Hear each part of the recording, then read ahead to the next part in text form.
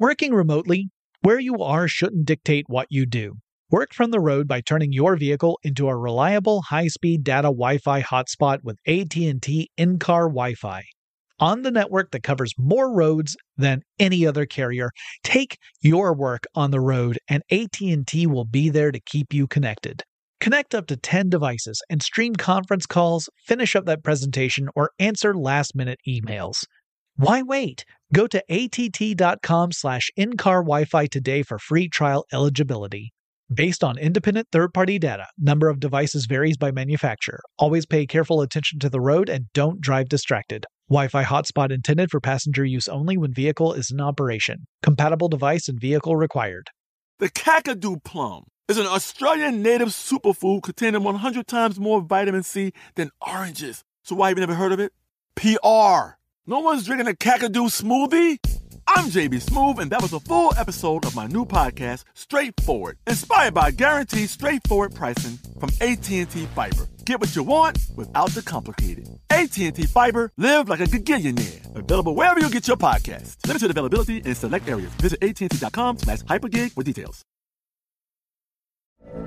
From BBC Radio 4, Britain's biggest paranormal podcast is going on a road trip.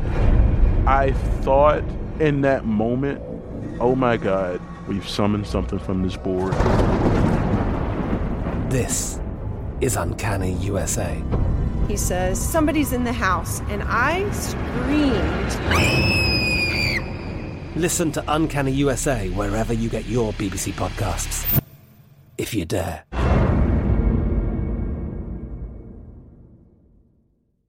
When you think about the future, what kind of technology do you envision? Whatever the future holds, artificial intelligence will undoubtedly be at the heart of it all. Join Graham Class as he hosts Season 2 of Technically Speaking, an Intel podcast, and hear from the minds transforming healthcare, retail, entertainment, personal computing, and more with the help of AI. Tune in every other Tuesday and explore the latest technology that's changing our world today and creating a more accessible tomorrow. Listen to Technically Speaking, an Intel podcast on the iHeartRadio app, Apple Podcasts, or wherever you get your podcasts. Welcome to Tech Stuff, a production from iHeartRadio. Hey there and welcome to Tech Stuff. I'm your host, Jonathan Strickland. I'm an executive producer with iHeartRadio and I love all things tech. And this is the tech news for Tuesday, May the 4th, 2021. May the 4th be with you. It's Star Wars Day. I wish I had a full story about the retractable lightsaber that Damaro, the head of Walt Disney World amusement parks, showed off last month, but I don't have any extra info to give. I really want to see one of these things working in action. From what we understand, the one he had was a prototype. It wasn't like fully machined to look like a lightsaber hilt, but it demonstrated the basic technology, which is kind of like having a pair of tape measures, extendable tape measures, move out and then retract back, only they happen to have, lights that allow it to light up like a lightsaber. Super cool. Can't wait to see it. Wish I had more to talk about that for Star Wars Day, but I don't. So instead, let's move on to the actual tech news. The top story is one I'm sure many of you have already seen. Verizon is prepping for the sale of two companies that have changed hands a few times over the years, that being Yahoo and AOL. All right. Let's walk through this, shall we? So way back in the day, AOL and Yahoo were both unquestionably two of the most powerful companies of the early days of the internet. It was something of a running gag in the 90s that if you went out to check your mail, you had a decent shot of bringing back at least one AOL boot CD into the house. The company sent out starter kits like crazy in the 90s. And for a lot of people in the early days of the internet, America Online was synonymous with internet. AOL's history dates back to the 1980s if you look at the constituent parts that made up the company. And it was an online service provider first which meant it kind of served as like a news portal and a message board system and email for other AOL members, but not to like the internet at large. Even hosted a few games. Later, it incorporated a web browser and became a gateway that a lot of folks relied upon to actually explore the World Wide Web, not just a segmented version of it on AOL servers. In 2000, Time Warner and AOL announced a merger plan, which came to fruition in early 2001. And in retrospect, a lot of people identify that particular merger as a huge mistake. The value of AOL Time Warner went into decline, which is a gentle way of putting it. It kind of plummeted. And Time Warner ultimately spun off AOL as a separate company in 2009. Verizon would turn around and purchase AOL in 2015 for $4.4 billion. As for Yahoo, it started off as a web portal with curated content back in 1994. Yahoo employees would actually find cool stuff and feature it on the Yahoo page. It mostly became known for search and also hosting and later generating content, and of course, the recently deceased Yahoo Answers service. Yahoo was incredibly popular as a website, but it began to lose ground to Google for the search business. It was particularly susceptible to stock price inflation during the dot-com bubble. Shares rose up to around $118, but during the low point post the dot-com bubble bursting, the low was around $8 a share. That's a crazy drop from $118 per share to $8 per share. Yikes. Microsoft attempted to acquire Yahoo in 2008, but that deal fell through. Yahoo saw leadership changes happen a few times in the 2000s, with Marissa Mayer coming on over from Google to be the CEO of Yahoo in 2012. Mayer oversaw a huge acquisition with Tumblr that year. Yahoo purchased Tumblr for $1.1 billion. This, by the way, would also be called a really bad business deal in tech, at least in retrospect. Though to be fair, Yahoo had made an even worse deal much earlier, back in 1999 when it bought GeoCities for $4 billion. Tumblr is no longer under Yahoo, by the way. Verizon, after purchasing Yahoo, would spin off Tumblr and sell it off to a different company. Verizon announced its intent to acquire Yahoo in 2016 for $4.83 billion. So now Verizon, the latest company to discover that it couldn't really leverage the acquisitions it had made, is now selling off both AOL and Yahoo. The buyer is a private equity firm called Apollo Global Management, and according to the New York Times, the talks are still in the early stages and could fall apart. In fact, who knows, maybe they've dissolved by the time you hear this, I don't know, but from what I understand, the two companies together are valued in the $4 to $5 billion range. So that is effectively half of what Verizon paid for them when it made the two separate purchases in 2015 and 2016. So that's a toughie. As for Apollo, it's hard for me to get a handle on that company. It's acquired a lot of stuff already, and it's not exactly all in the tech space. In fact, it includes the Venetian Resort in Las Vegas, and the retail store chain Michaels that sells, hobby equipment. So it is looks like it's just an equity company that's just investing in a very diverse group of businesses. I will follow up on this story as it develops. The Verge's Tom Warren has a fun piece titled "Sony Really Hated PS4 Crossplay, Confidential Documents Reveal." And I recommend actually, going over and reading that on The Verge, but here's the really short version. So crossplay is when you've got a game that has some sort of online component, and people who are playing that game on different systems can still play together online in that game. So let's use an example like Minecraft. This game exists on pretty much every platform that exists. You can play it on PC or Xbox or Nintendo or PlayStation or mobile. And friends tend to like to play in the same games together online, but if I'm running Minecraft on an Xbox and you happen to have it on PlayStation, we can't play together unless the title we're playing supports crossplay, and more importantly, that the consoles support crossplay. Minecraft did support crossplay, but needed console buy-in to make that happen. Nintendo was a little slow to adopt it, possibly because Nintendo traditionally doesn't care to get involved in any experience that the company doesn't have full control over. And if it should pass that kids on Nintendo were to encounter adults on Xbox, the whole world could catch on fire. But Nintendo did ultimately support crossplay. Sony, not so much. Well, Warren published an email that was written by an executive from Epic Games. Those are the makers of Fortnite.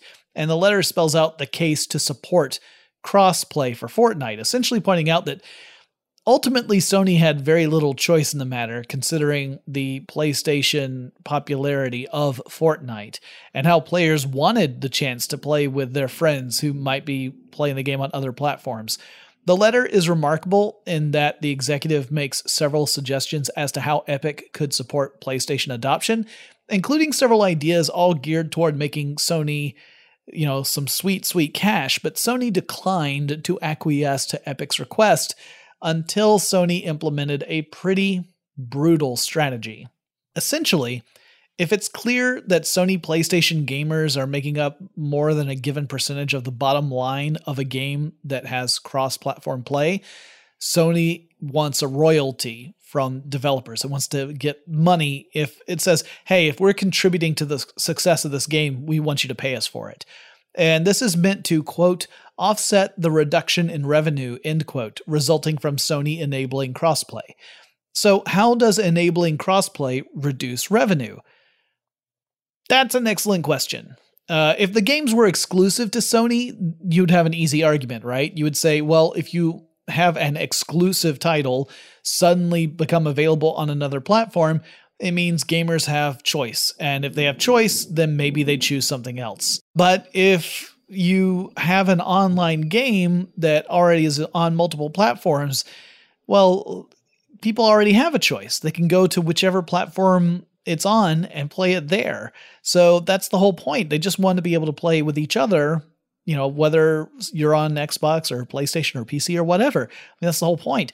I honestly don't know where the reduction in revenue comes from. Now, I'm not saying it doesn't exist.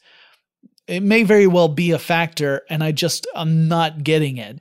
I don't understand how it works. So maybe it's a real thing, and I'm just looking at it the wrong way. But when I look at it, I think that doesn't seem to track to me. By the way, if you guys hear, and I should have said this at the beginning, but if you hear any thunder or whatever, Atlanta's in the middle of some pretty nasty thunderstorms right now. In fact, we had a tornado this morning. It didn't touch down close to where I live, but it did touch down in the city of Atlanta, so across town from where I am. I'm also in the city of Atlanta. I'm just not in that part.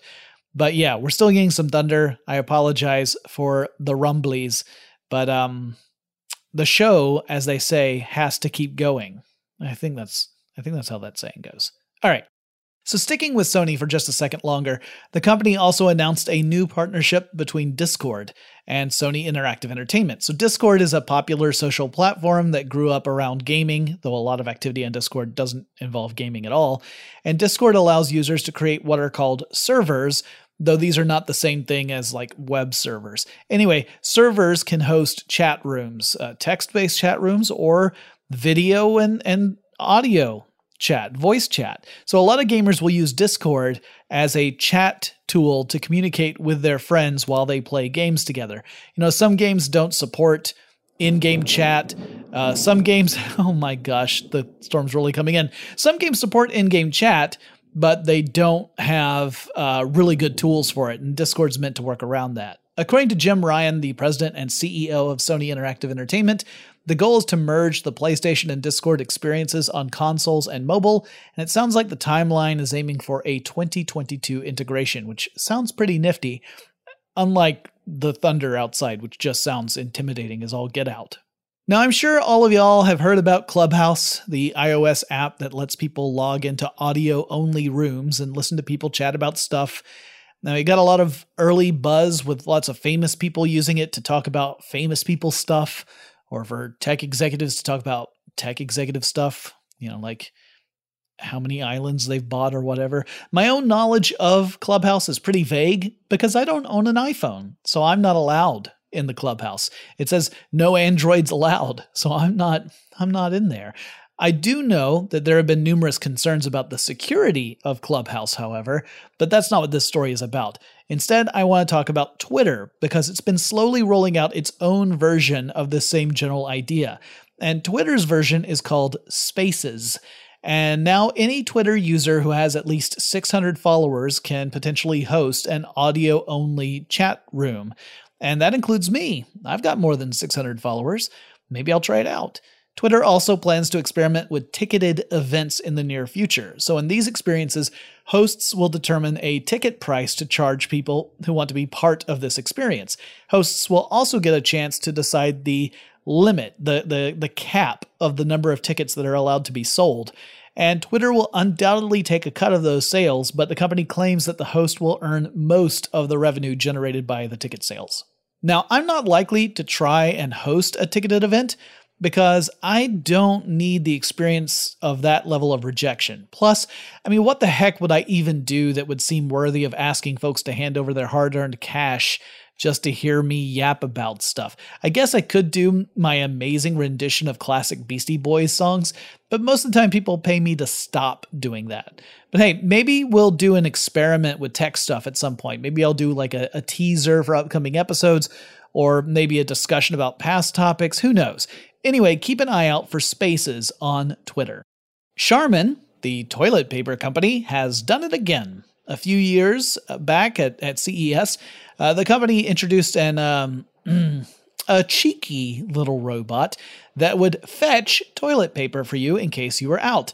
This was a little two-wheeled robot, had a little bear face on it, and it could balance a roll of toilet paper on top of the robot. It had a spindle on the very top that you could put a roll of toilet paper on. They were presenting this as if the robot was retrieving the paper for you, but obviously someone had to put the toilet paper roll on the robot, and then it could wheel around and get to you. It also was not autonomous. It was remote controlled. It was all like a publicity stunt. It was very cute. But now Charmin has swooped in to help folks who are stuck on video calls when suddenly they feel the need to visit the facilities. The company calls it the BRB bot, the Be Right Back bot, and it's in beta right now.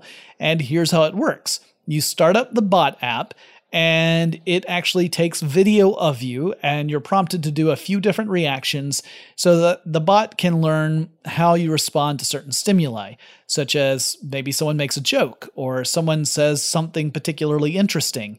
It even prompts you to make some vocal responses. Specifically, "I'll get right on that." Then, when you feel the need to scoot off to the bathroom, you can activate the bot, which will then supposedly have an AI-powered video doppelganger of yourself sitting in your place, reacting on your behalf. The idea being that it's using AI and machine learning to do this. It works with a few different video conferencing services, and what I've seen is pretty funny. I don't know that it's actually using AI and machine learning all that much. To me, it just looked like it was running through the various facial expressions on kind of a loop, but I could be totally wrong about that. However, the company doesn't plan to release this app to the general public. It's another kind of PR stunt sort of thing. It does seem like a real shame, because I could just imagine it saving me a lot of time by having it attend meetings on my behalf, but looks like I'm just going to be out of luck on that one. And our final story, Apple has rolled out the iOS update 14.5, which includes in it new rules regarding apps that Facebook really hates. In fact, I think Facebook hates this more than Sony hates crossplay. I'm sure other apps hate it too, but Facebook has made it incredibly apparent. So the new rules say that apps are no longer allowed to track users from app to app, like what other apps they're using and how they're using other apps, like tracking information outside of the apps themselves, without giving the option for the users to opt out. So they have to say, hey, we want to track all your activity, but you do have the option to say, don't do that. But Facebook loves to track users. That is the product that Facebook is selling. It's your data. Facebook can take that data, your data, and use it to sell ad space. So Facebook's value proposition to advertisers is, hey, we know what our users like. We know what they look at on Facebook. We know what they look at on Instagram, and we know what they're looking at outside of Facebook and Instagram because we can track which apps they're using and how they're using and what they're doing on those apps. So if you advertise with us, we will make sure that your ads are seen by the people most likely to act on those ads. That's the sales pitch that Facebook is giving to advertisers. It means that Facebook can charge a lot for ultra-targeted ads and make billions of dollars every year. But the new Apple rules say that apps like Facebook and Instagram, which I'm sure I don't need to remind you, Facebook owns, have to alert users to this practice and give them the option to opt out. Now, it's clear Facebook does not want to do that, but it has to, or it risks being dropped from the Apple Store. That would be disastrous. So instead, the company's opt-out message says, hey, you're on iOS 14.5. This version of iOS requires us to ask for permission to track some data from this device to improve your ads. And it goes on to say that the information used helps, quote, keep Facebook free of charge, end quote. Now, the implication here is that were Facebook not allowed to track all your activity, if you were to say, nah, Facebook, I don't want you to do that, that maybe down the line you'd have to pay for the Facebook app. And the same would be true for Instagram.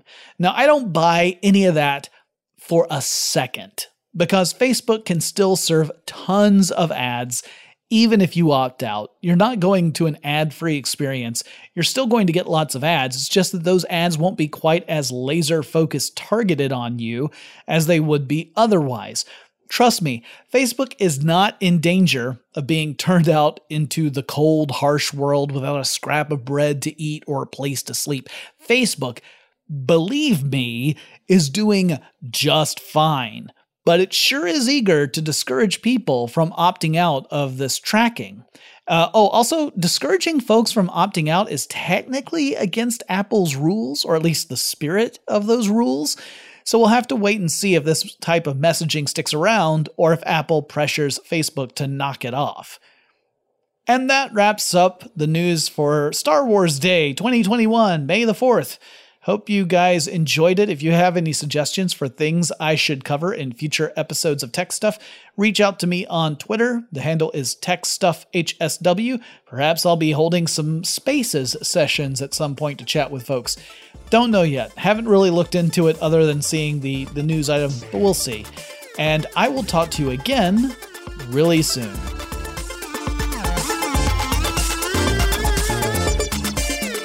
Tech Stuff is an iHeartRadio production. For more podcasts from iHeartRadio, visit the iHeartRadio app, Apple Podcasts, or wherever you listen to your favorite shows.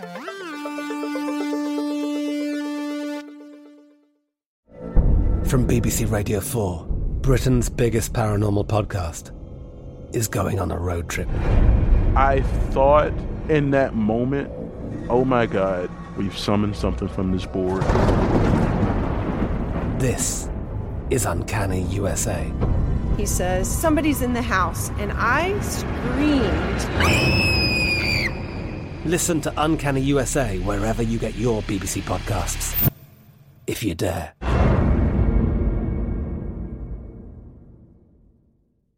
Xumo Play is your destination for endless entertainment. With a diverse lineup of 350-plus live channels, movies, and full TV series, you'll easily find something to watch right away. And the best part? It's all free. Love music? Get lost in the 90s with iHeart 90s, dance away with hip-hop beats, and more on the iHeartRadio music channels. No logins, no signups, no accounts, no hassle. So what are you waiting for? Start streaming at play.xumo.com or download from the app and Google Play stores today. All you can stream with Xumo Play. This is Malcolm Gladwell from Revisionist History. eBay Motors is here for the ride. With some elbow grease, fresh installs, and a whole lot of love, you transformed 100,000 miles and a body full of rust into a drive that's all your own. Brake kits, LED headlights, whatever you need, eBay Motors has it. And with eBay Guaranteed Fit, it's guaranteed to fit your ride the first time, every time, or your money back. Plus, at these prices, you're burning rubber, not cash. Keep your ride or die alive at ebaymotors.com. Eligible items only. Exclusions apply. Are you looking for the perfect move-in ready home this spring season? Now's the time to buy at Fisher Homes. For a limited time only, enjoy below-market interest rates starting at 5.375% APR, 6.139% APR. With these exclusive lower rates, you can save hundreds on a move-in ready home and start enjoying the benefits of home ownership even faster. Schedule your personal tour with one of our new home specialists at FisherHomes.com and make this spring the season you find your perfect home sweet home. Financing provided by Victory Mortgage, LLC, NMLS 461249, Equal Housing Lender.